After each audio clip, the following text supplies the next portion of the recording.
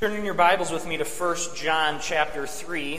1 John chapter 3, we'll read verses 11 to 24. That can be found on page 1303 of your pew Bibles. We will also be reading from the Belgic, Article 29, as we continue in the marks of the church. Tonight, looking at the marks of believers and the marks of the false church. Before reading from 1 John 3, let's ask for God's blessing on the reading and the preaching of His Word. Father in heaven, we pray that as we open your Word, you would speak to us through it, that you would open our hearts to receive all that you have to say here, to convict, to give to us that exhortation we need to pursue your will, to pursue your Word and your law, but as well give to us a healing balm. May you give to us, and may we understand aright the gospel of our Lord Jesus Christ, and in that we see the beauty of grace. Thus, let us understand first of all grace, and then may we respond in gratitude with obedience.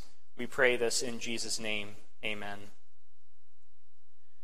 1 John 3, beginning verse 11, we'll see here a lot of what the Belgic will talk about as marks of believers, particularly in obedience to the law, into love and faith. Beginning in verse 11, it says, "For this is the message that you have heard from the beginning, that we should love one another. We should not be like Cain, who was of the evil one and murdered his brother. And why did he murder him? Because his own deeds were evil and his brother's righteous. Do not be surprised, brothers, that the world hates you. We know that we have passed out of death into life because we love the brothers. Whoever does not love abides in death. Everyone who hates his brother is a murderer, and you know that no murderer has eternal life abiding in him. By this we know love, that he laid down his life for us, and we ought to lay down our lives for the brothers. But if anyone has the world's goods and sees his brother in need, yet closes his heart against him, how does God's love abide in him? Little children, let us not love in word or talk, but in deed and in truth. By this we shall know that we are of the truth, and reassure our heart before him. For whenever our heart condemns us, God is greater than our heart, and he knows everything. Beloved, if our heart does not condemn us, we have confidence before God. And whatever we ask, we receive from him, because we keep his commandments and do what pleases him. And this is his commandment, that we believe in the name of his Son, Jesus Christ, and love one another, just as he has commanded us. Whoever keeps his commandments abides in God, and God in him. And by this we know that he abides in us, by the Spirit whom he has given us." That's as far as we'll read in 1 John. But again, pay attention there to the call to love, to the call to believe, to obey the commandments, as well as we see there in verse 13, "Do not be surprised, brothers, that the world hates you." And we'll see that in this article of the Belgic. So would you turn to Belgic Article 29, beginning on page 185 in your Forms and Prayers book. We'll be looking at the second half of it, but we'll read it in its entirety. The marks of the true church. It says, "We believe that we ought to discern diligently and very carefully by the word of God what is the true church. For all sects in the world today claim for themselves the name of the church. We are not speaking here of the company of hypocrites who are mixed among the good in the church and who nonetheless are not part of it, even though they are physically there. But we are speaking of distinguishing the body and fellowship of the true church from all sects that call themselves the church. The true church can be recognized if it has the following marks. The church engages in the pure preaching of the gospel. It makes use of the pure administration of the sacraments as Christ instituted them. It practices church discipline for correcting faults. In short, it governs itself according to the pure word of God, rejecting all things contrary to it and holding Jesus Christ as the only head. By these marks, one can be assured of recognizing the true church, and no one ought to be separated from it. As for those who are of the church, we can recognize them by the distinguishing marks of Christians, namely by faith, and by their fleeing from sin and pursuing righteousness once they have received the one and only Savior, Jesus Christ. They love the true God and their neighbors without turning to the right or left. And they crucify the flesh and its works. Though great weakness remains in them, they fight against it by the Spirit all the days of their lives, appealing constantly to the blood, suffering, death, and obedience of the Lord Jesus, in whom they have forgiveness of their sins through faith in him. As for the false church, it assigns more authority to itself and its ordinances than to the word of God. It does not want to subject itself to the yoke of Christ. It does not administer the sacraments as Christ commanded in his word. It rather adds to them or subtracts from them as it pleases. It bases itself on men more than on Jesus Christ. It persecutes those who live holy lives according to the word of God and who rebuke it for its faults, greed, and idolatry.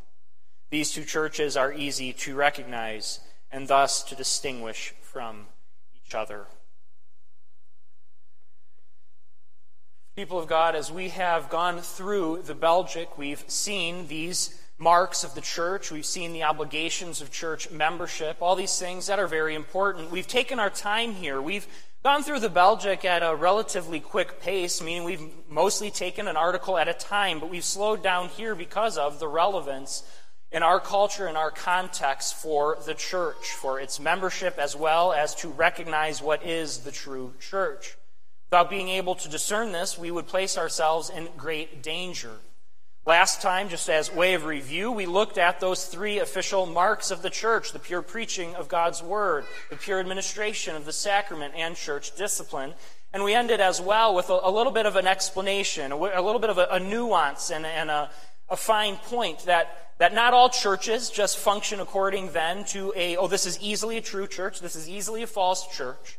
But the understanding there are churches that are true churches and yet more or less pure. And we looked at the Westminster Confession of Faith, saw that distinguishing mark of a more or less pure church. I want to say a couple more things about that before we get into the marks of believers. I think this is important. The reason I think this is important is it does have an application for our own membership. It has an application for how we conduct ourselves as members in a church, how we value our membership and how we value others. How do we interact? What do we do? I would like to provide some words of caution. And that is that we ought not treat the marks of the church as if they're an exit card or a battering ram that then gets us out of something. That we would not use that unduly. And what I mean here is let's say there was a disciplinary case or something in the church, and as a congregant, you thought it was handled poorly, and maybe it was. Let's say for just this illustration that the elders didn't handle a disciplinary case well. Does that then give us as congregants a right to then say, we can leave it? This is no longer a true church. They failed in this case. Well, we would say no, and that's not to say that a church shouldn't obviously conduct itself well. But just because a church might make a mistake, just because there might be even some impurity within a church, that doesn't mean we can then come in with the marks of the church and say, you failed. The marks of the church is discipline. You didn't carry it out well. You're no longer a true church. It's not that simple, and we have to understand that. Proper response in those type of cases would be to appeal to the church, to appeal to the elders, to go about that in an honorable but recognizing authority, going through it in that way. But that just doesn't give us a way out. And sometimes the danger can be to use these marks too strong. As if, immediately we would leave. And where I'm getting at with this is an example of the reformers themselves. Ultimately, we are those in the tradition of the reformers, those who did separate themselves from a false church, those who left the Catholic Church, but they did so often when it was the last resort. Often the reformers stayed in a church that they knew had significant problems, but sought to reform it until the church had kicked them out, till the church had excommunicated them and the church had forced them out. And I bring that up not to say that's when and only when you can leave what is a false church, when it kicks you out. No, there are times when we would weigh, no, this church isn't a good church. This church is not good for our family, and we must separate ourselves from it. That's legitimate. But I use that as an example to show the caution with which we are to use that. The caution that we are to, in many ways, seek to stay long in our church where we are a member, seeking its betterment, not just to separate ourselves from it. And I think that's very important for us to know. Too quickly do we see those who just leave, who are their family, who would leave and not battle it out, not seek the betterment of the church and its purity. That gives us then an understanding, no, we love the church, we love where we are members, and even when there is a problem there, we don't just separate ourselves from it, we seek its betterment. Now, that all takes wisdom. Obviously, each case has to be weighed according to its own unique situation. But that guides us in it, that we aren't to use these marks just as an exit card, that we are to use them in wisdom. All that is to say that displaying love for God and for Christ's church should be a wise and patient and careful, a discerning love of God and his church. That's how we are to conduct ourselves. The marks of the church are not the only things to look at in a church either. The Belgic boils it down to those points because at the very least, that's what the church must do. That's what it's called to do. But the health of a church is more than that. The health of a church is the love of its members towards each other.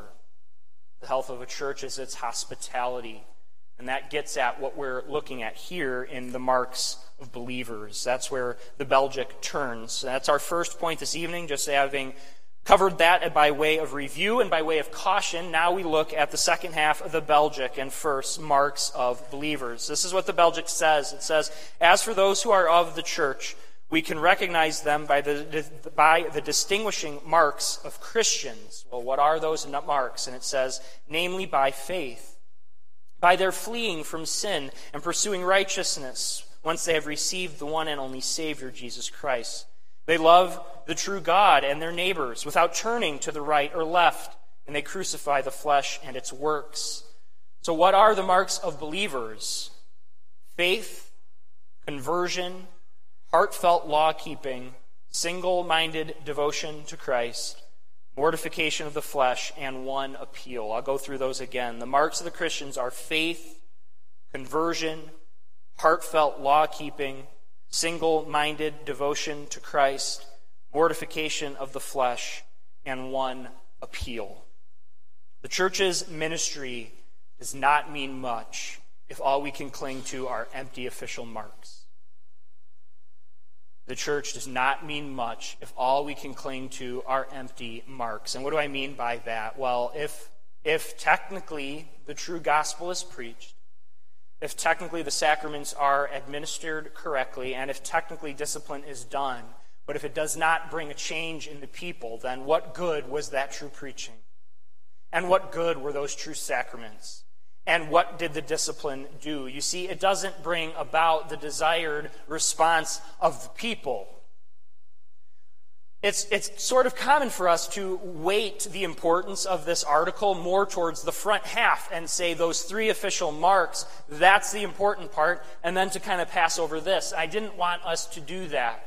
Because in reality, those marks of the church are serving a purpose, and what they're serving is to make believers like this. To make believers who manifest the marks of Christians. And you can't and shouldn't have one without the other. And so we have to examine our own lives. Are these the characteristics of our own church? Are these the characteristics of our lives? These characteristics of Christians? There is a danger against which we need to be aware, and that is that we only really look at the marks of the church in those three steps and forget the rest. Forget what's truly important, and that's not to say those aren't important. It's to get our priorities straight. Those marks are not an end in themselves, as we saw last time. Those marks are done in service to Christ, and that's what the marks of a believer are. And so we're going to go through them. First, faith. That's the first mark, and that's quite obvious. The first mark of a believer is belief. Can't be a believer without believing, without trusting. That's why full participation in the church is that you need to make a profession of faith before you can come to the Lord's table. It's required. Faith where does salvation come? Well, it's grace alone through faith alone. So you need faith. Faith is the instrument by which we grasp Christ and thus receive all his benefits. And you see that in our text from 1 John. 1 John says, in the latter half of that reading, beginning in verse 19, "By this we shall know that we are of the truth, and reassure our hearts before him. For whenever our heart condemns us, God is greater than our heart, and he knows everything." So it's setting that forth. Well, how do we know this? And it says, "And whatever we ask, we receive from him, because we keep his commandments and do what he pleases. And this is his commandment, that we believe in the name of his Son, Jesus Christ, and love one another." And so you see that belief is first and foremost what we are. We're those who believe. And so, people of God, do not neglect what you believe. It's kind of interesting language that Scripture will use at times to not neglect the teaching, to not neglect the faith, to not neglect who you are and what you profess. That's why weekly we profess our faith. We profess what we believe. That's why we'll say at times these words are the most powerful words that can be spoken, the words of faith. They are, through grace in Christ, literally what shield us from damnation itself. They are what protect us from hell and the devil and the wrath of God, a profession of faith in him. We are the people of faith. That's the first mark of a Christian. The second is what we call conversion. This is where the Belgic says that true Christians flee from sin and pursue righteousness. True conversion is the putting to death of the old sinful nature and the coming to life of the new nature. That's what the Belgic is describing here, a flight from sin and a pursuit of righteousness. And again, we have to ask, do we see that in our own lives? Are we daily and constantly fleeing from the sin that we face? And then are we pursuing righteousness in its stead? Is that what saves us? No, that's the mark of a true faith, that one is truly converted, that one would turn from these things, that one would pursue righteousness, that one would flee from sin. And so daily we pray that we would hate sin. Daily we pray that we would turn from it. And this morning we read from Matthew 5 for the reading of the law. We read the Sermon on the Mount in which Jesus says, if you have sinned in this way, or if you struggle in this way, it's better to pluck out your eye than to lust. It's better to cut off your hand than to sin, meaning that that sin needs to be dealt with. It's better to put in place protection and accountability. It's better to go to others and seek help as we flee from sin. And that's a powerful term, flight. Fleeing from sin. You don't court it. It's also what Psalm 1 said. You don't stand in its presence. You don't sit in its presence. You flee. And so we could say, I say this a bit tongue-in-cheek, we are the people of flight. Christians are the people of flight, fleeing from sin in that regard, but to a pursuit of righteousness. So first mark of a believer is faith. Second mark is conversion. The third mark, heartfelt keeping of the law. This is where the Belgic says that they love the true God and their neighbors. We saw that as well from our reading in 1 John, that we are called to love. This is the summary of the whole law of God, to love God and neighbor. Christians will be known by their heartfelt keeping of the law expressed in that love. Are you known as a loving person? There are sometimes practices, you'll say, can you describe this person with one word? That's usually not that beneficial, because how can you? How can you encompass a person with one word? But if you were to ask someone, how would you describe who I am? How would you describe me? Would a description contain the idea of a loving character? One who shows love and concern for others. And if that's lacking, then that's a problem. If those in our lives who know us best wouldn't really characterize us as those who love, well then, as 1 John would say, well, that's not manifesting the truth of Christ. So a mark of a believer is a heartfelt keeping of the law to love God, to love neighbor. And as our reading from 1 John 3 says, you can't claim to love God and not love your neighbor. You can't claim to love God and not show that love to each other. We love God by loving each other. That's how we obey it. That's how we keep it. And that's how we're marked. And that's why for each of these we're asking ourselves, do we do this? Is this true of us? Does this mark us? First, faith. Second, conversion. Third, heartfelt keeping of the law. Fourth, single-minded devotion to Christ. The Belgic says that Christians believe in Christ, they love, and then it says without turning to the right or to the left. This is not meaning that we still don't sin. Clearly, the Belgic will go on to say that we do. What it's meaning here is that Christians will not depart from the faith. They will not turn away. They will not be swayed away. Very similar to what we talked about this morning of the double-minded man. They won't fall that way. They will remain true, single-minded devotion to Christ. That's who they serve. That's who we are. We are those who place Christ front and center.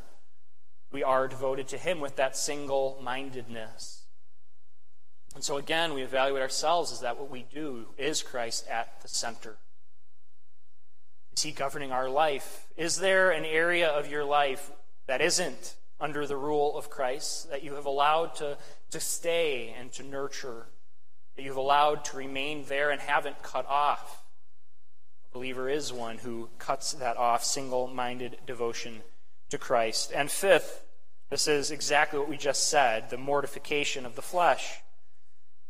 The Belgic says, crucifying the flesh and its works. Christians are those who put their flesh to death. They crucify it. Interesting language there, right?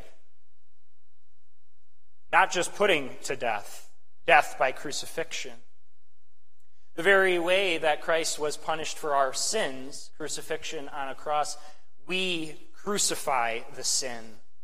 That cursed death that Christ suffered. We do that to our sinful natures.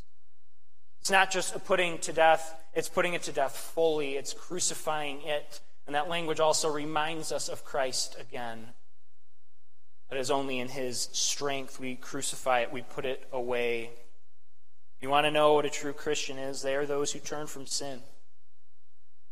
They are those who live a godly life. They are those, as we read in Psalm 1, who depart from the way of wickedness and don't stand in their way. Too often what that means is in our lives, we look down on those people. Those who are very skilled, those who are far along the path of putting sin to death, of not standing in wickedness, often receive scorn and often receive it from Christians themselves. Who mock them, who call them goody two-shoes, who say, oh, come on, live a little. Is living a little the mark of a believer, or is it crucifying sin? Putting sin to death. That's what marks a believer. And then sixth, and finally, the mark of a believer is a belief of one appeal. One appeal. This is beautiful.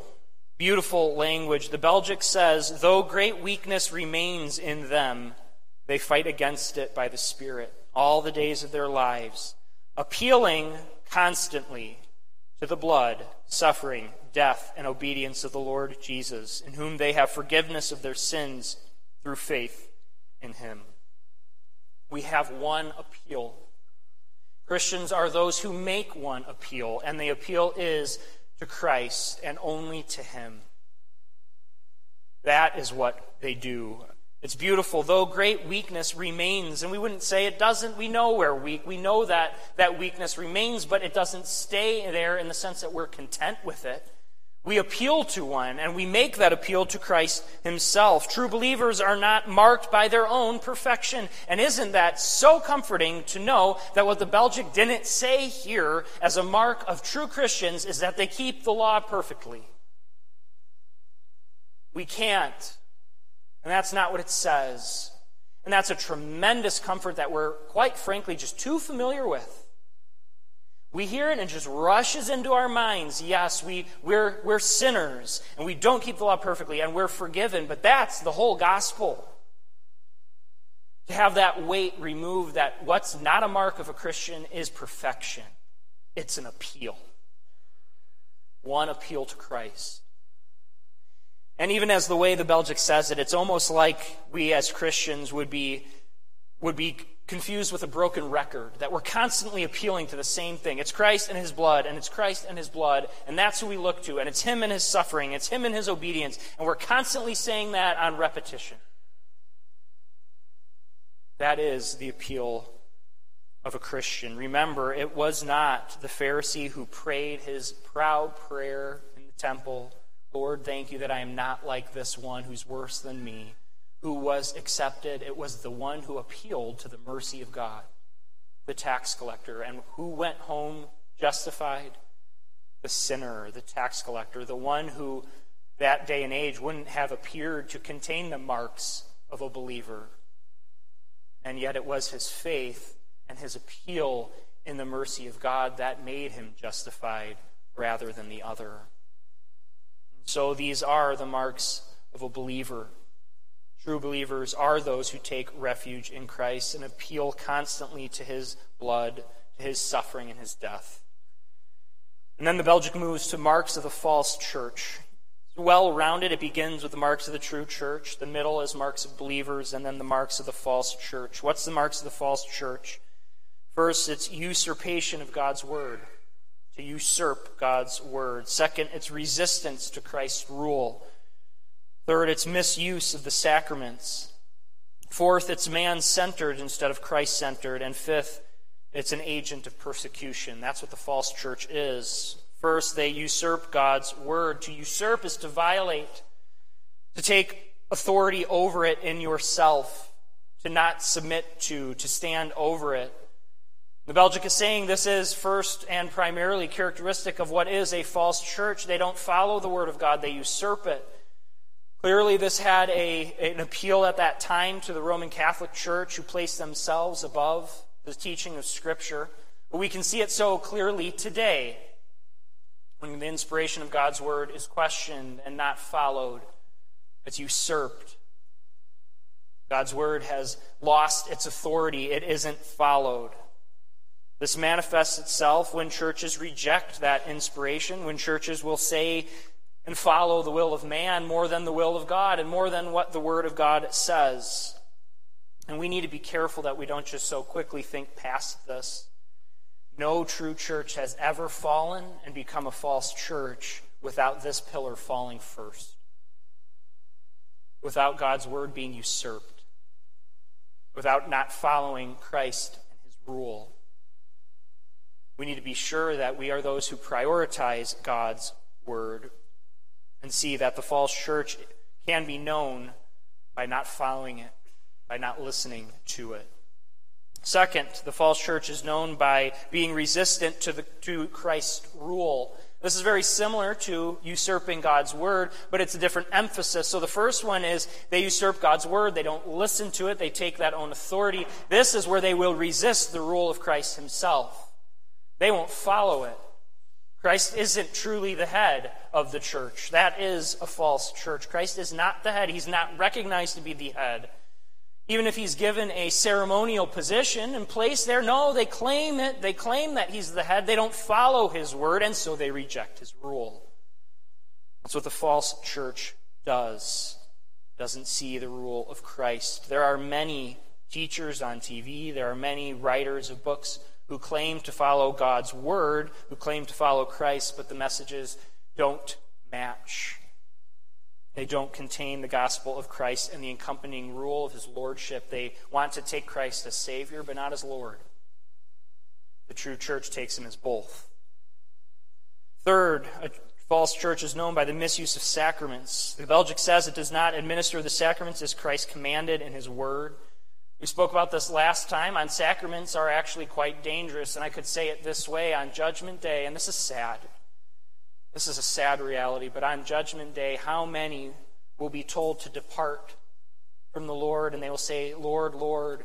He's going to say, depart from me, I never knew you, and they will think they knew him because they had water placed on their head and because they came to communion. That's how dangerous a misuse of sacraments are. Taking the gospel message, diverting it away from the truth in Christ, putting it to a physical sign, misunderstanding it, and then people think they're saved there. They think they're set. They don't have the words of faith. Like we said, those words of faith are the strong words that keep us from hell itself. It isn't a physical sign performed. How sad that that's what has often happened through churches. Misguiding and misleading people into what is a false gospel through the very signs that should represent the gospel itself. That's why a false church is so dangerous. That's why you would know a false church when they misuse these sacraments. It's dangerous to seek grace in a means of grace that God has not prescribed. He has not prescribed these things to convey that just by receiving them. It's also dangerous in devaluing the sacraments, since the sacraments are what nourish the faith, and the false church misuses these things. They don't understand them. Fourth, a false church is man-centered instead of Christ-centered. And as the Belgic says, the false church bases itself on men more than on Jesus Christ. And this is, again, one we can easily apply today. What the church of today largely follows is what man wants. And the gospel is changed and forced into what the culture deems appropriate. Thus we have the battles of marriages. Thus we have the battle of homosexuality. Thus there's the battle of transgenderism and everything else. And what it is it's not appeals to God's word. They're not sound appeals to God's word that these false churches use. It's just that it must be right. Because that must be the loving way. Appealing to the will of man more than the will of God. That's what a false church does. A false church are those who conduct themselves according to their own preferences. The will of man, what does he want? What way to worship does he want? And that's what they'll follow without looking into God's word and seeing what true worship of God is. It's all to fulfill the desires of man. That's a false church. And then last, agents of persecution. The Belgic says that a false church persecutes those who live holy lives according to the word of God and who rebuke it for its faults, greed, and idolatry. Those who rebuke that church find themselves persecuted by it. Those who are members of the seed of the woman find themselves persecuted by the seed of the serpent. And the seed of the serpent that's claiming to be a true church is actually the one persecuting Christ. Because to persecute the true church is to persecute Christ himself. God's word says it. Often the true church would be a remnant, persecuted by those who have more worldly power and worldly influence and worldly size. And yet that does not make them the true Catholic Church. The true universal church of God is often the very church that finds itself persecuted by the church claiming to know Christ. And thus we are as well to be a church that would never persecute anyone, that would never take up those reins and weapons and take upon ourselves that right to persecute others. The true church does not persecute. The true church makes disciples. It preaches. It brings the gospel. And the true church in that pursuit will find themselves under the persecution of the false church. This is what the Bible explains, and this is what the devil uses. So how do we respond to all this? How do we respond to all that said? Well, first, yes, our church must pursue the marks of the church. Preaching, sacraments, discipline. But as we said, we have a job to do. And that is to use those marks of the church ourselves and have it produce loving obedience, a strong profession of faith, a trust in Christ, producing one appeal. We are those that look to bear the characteristic marks of Christians. That's who we are. We strive to manifest these because we are Christians and we bear his name. I want to leave with this thought. I want to close with this thought. Recognizing the marks of true believers and the false church clarifies our pursuit of Christ, our assurance in Christ, and the enemies of Christ. Here's what I mean by that. To recognize these marks, not only the three in the beginning, but all the marks of a believer and the marks of a false church, recognizing all of these marks helps clarify our pursuit of Christ. Because we see that in it, what always is the mark of a true church, it's pursuing him. How do you find a true church? You can boil it all down to, is Christ front and center in every way? Then that's a true believer. Then that's a true church. It clarifies it. All these marks show it. But it also gives us our assurance in Christ, and that's that appeal that we make to him, that we are not marked again by our law-keeping in its perfection. We are not saved by that. We're saved through faith, through an appeal to him. It also shows and clarifies who the enemies of Christ are. That's why we look at these marks, because recognizing the marks of true believers in the false church clarifies our own pursuit of Christ, our own assurance, and the enemies that we face. Amen. Let's pray. Father in heaven, we turn to you having seen these marks, having seen what characterizes a true church, and tonight seeing what characterizes true believers. In many respects, these are all things we've known and do know. We know that we are those of the faith. We know that we are to love. We know that we are those who make one appeal. And yet, if we know it so well, why do we so poorly present ourselves as Christians at times? For this we repent. And we say and pray that you would give to us the desire and the strength to perform all of these things, to show forth love to all, to make the correct profession of faith, to strengthen our faith and appeal to you. We need your strength to do this. We also pray, Lord, that you would, as you are the king on your throne in sovereign power, that you would fight against the church that is false, that has taken up your name wrongly, that besmirches your name and brings dishonor to it and brings persecution against us, your people. And we pray that you would fight against that. And we know that you will thwart it in every way and that it will fail. And that we pray we would take assurance. And we pray, Lord, that in all things we would be encouraged that appeal to you is what saves, that though great weakness, that though great sin remains within us, we are safe and even part of your true church, which is a tremendous blessing. We give thanks to you. In Jesus' name.